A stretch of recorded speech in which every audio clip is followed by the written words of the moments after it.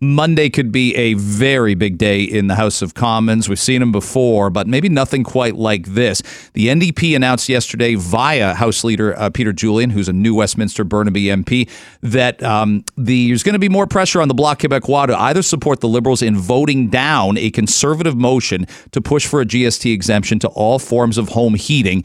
So it's got some complexities to it. The Liberals opened up the door on carbon pricing just last week, and now there's a lot of people banging at that door to get in. We welcome on the federal leader of the New Democrats. He is Jagmeet Singh. Jagmeet, it's great to have you back on Toronto today. Thanks for the time. Thanks. Happy to be back. How much consideration went into this over the last couple days with what Peter Julian said yesterday to break from the Liberals, vote with the Conservatives on Monday?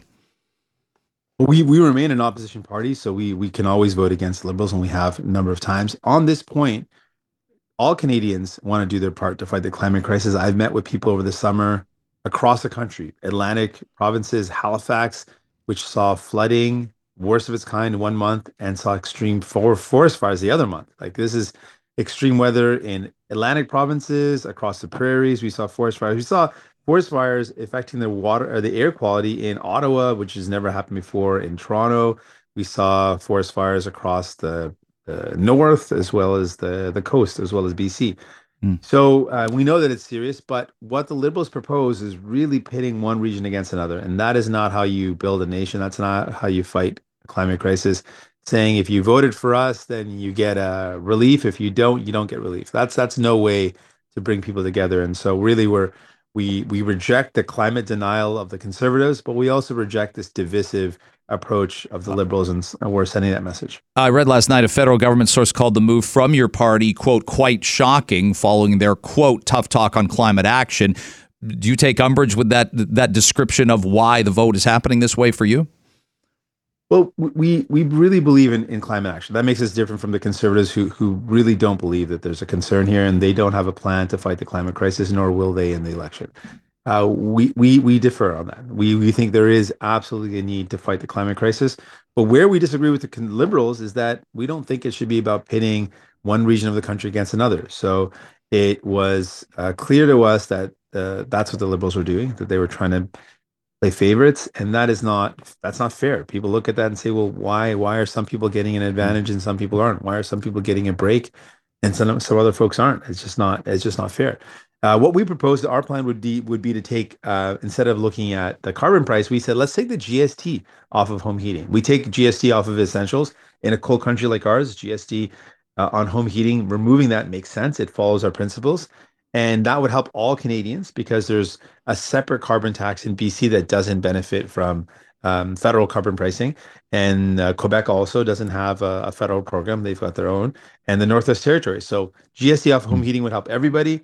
Let's tax the oil and gas companies that are making record profits, and then put that towards helping people get things like a heat pump in their home, or better insulation, or better windows. I've heard the phrase, I'm sure it's come across your desk as well, or when you talk to the constituents that you have, poor people can't possibly see climate change as a major issue in their lives. They care about paying bills. They care about just surviving. It's complex, but don't you find it's tough to disagree with that phrase? It's the less money you have, the harder it is to make climate change a number one issue. Oh, I would extend that to just working class people, not even just the folks that are poor. I'm finding that people that have good jobs are saying, I don't know how I'm going to afford any more increases to my mortgage because I'm really at the limit right now. I'm barely just squeezing by with my mortgage payment, cost of groceries that's up, all my bills that are up, and now we've got a summer or a winter coming up where we're worried about how we're going to afford to heat our homes. Like, that's a real concern for just working Canadians, I would say. Not even, I mean, I can't imagine how hard it is for people that have lower incomes right now. Like, it's just tough to imagine how they're able to afford anything. People with good jobs are complaining to me, saying, like, I got a decent wage, but I still don't know how I'm going to keep food on the table and a roof over my head. It's tough. So yeah, I agree that when you're struggling with these things, that becomes your number one priority. But I would still say Canadians believe in fighting the climate crisis. By and large, they get that this is a problem. We just need to do it in a way that actually respects where people are at. Jagmeet Singh is our guest on 640 Toronto, the federal leader of the New Democrats. People have speculated the Liberals, Jagmeet, opened up this door because they're looking at their own party's poll numbers. Does public support for your party factor into this vote for you? No, we're at a strong point. I think about when I started and where we've got to. We've grown our base of support significantly. We just look at this really as fairness. This is a question of fairness, and it's a fundamental question, I think, when it comes down to any policy. People want to know, hey, are we being treated fairly? And right now, that's not how they feel. They feel like, well, the minister came out and said it. The Liberals basically, Justin Trudeau, effectively endorsed this because he was his cabinet minister. The minister came out and said, Mm. when asked, well, why is this only being offered for the Atlantic region, pretty much? She came out and said, well, if other regions wanted it, they should have voted Liberal. And the subtext was the prairies want it and they're not getting it, and the prairies did not vote Liberal.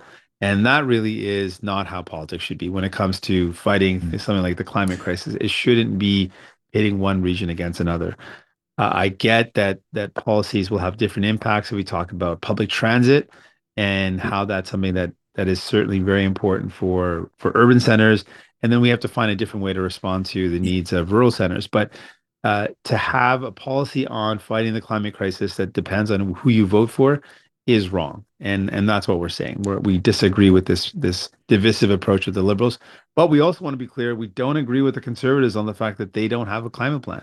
We fully Yeah. believe in fighting back, and there's ways to do that that understand the cost of living crisis and give people the support they need to make the right choices. You've had a supply and confidence agreement the New Democrats have with the Liberals for about 18 months now.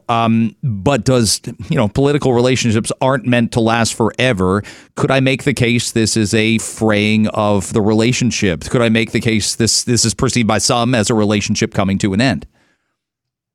Well, we have a number of really big projects that we're working on. We want to get dental care out to seniors and to kids 18 and under and people living with disabilities. That project is coming very close to fruition. We're going to see that happen, and we're not going to let the Liberals off the hook. So we're going to keep on pushing to make that happen. And when I say Mm. let the Liberals off the hook, what I mean is they would love to walk away from that. They committed to doing that because we forced them to. And if we let them off the hook, in the sense we don't continue to force them to do that, they'll abandon that program. They voted against it. The Conservatives voted against it. So in the past, so they don't want to see this happen. We're forcing them to do it, and we're going to make that happen. We're going to continue to make progress on pharmacare. That's another big project that we want to see happen. These are things that are going to save money for people. It's going to improve our healthcare system, improve the quality of life for people. So Yeah. those are things that we continue to see progress on, and that we're going to continue to make happen. And as long as we can do that, we're going to keep on fighting. Two last And quick in the ones. Yeah. moment where we can, yeah. Are there conversations between you and the Prime Minister today, personally, about this process, and where you go from here on it? No, we made it clear once we heard the news, we took a moment to digest it, and then we came out and said, what you're doing is divisive, and we disagree, and we made that very clear, and that's why we're voting the way we're voting. We're voting to say we disagree with the Liberal approach here, but Mm. we want to again reiterate we also disagree with the Conservatives. So it's an awkward thing to vote alongside a party that fundamentally disagrees Mm. on the climate crisis. Like that's it's an awkward thing to do, but I can't repeat that enough. That we believe we've got to take action. Put me aside. I know Canadians believe it. I was Mm. in Northwest Territories where I met with evacuees from different communities in Yellowknife, and then Yellowknife itself had to be evacuated Right. because forest fires were encroaching right up into the city. And we met with people in BC that were also faced with forest fire evacuations over the summer. I mean, we know that Canadians feel the impact of the climate crisis, and Mm. so they want to act. But it's got to be fair. Last thing, since this Israel-Hamas horrifying war has begun, you've seen demonstrations in Canada's major cities. I want to know what you're seeing in your community on the television as well. People are gathering, marching, demonstrating. Certainly here in Toronto they are. And of course they should be free to do so. But are you seeing any concerning signs? I know Jewish people. You know Jewish people. I tell you, they've never been more afraid to show their Jewishness. Obviously, Islamophobic threats and graffiti are also a factor here. What are you seeing in our communities? What is the temperature that you perceive this country to be at on this front? I think this is a really important question. There's a lot of pain out there. There is a lot of pain. We know Canadians who've got very deep ties to Israel, and they've got friends and family. I met with Canadians who've got friends that were amongst those kept hostage. So they're feeling incredible fear and worry. They've got last text messages saying, uh, we're hiding. they've come in the door, they're in the door, they're in the door, and then that's it. Last message. So we've got really folks that are afraid for their loved ones. And then we've also got really painful stories about people who've got connections to Gaza or the West Bank, particularly Gaza, talking about family members being killed, Yeah. talking about families that can't get out. So there's a lot of pain. And when there's a lot of pain, people want to express that. What I'm worried about, and that's why we're calling for a ceasefire. We're the only party taking that clear position. We need to stop the violence.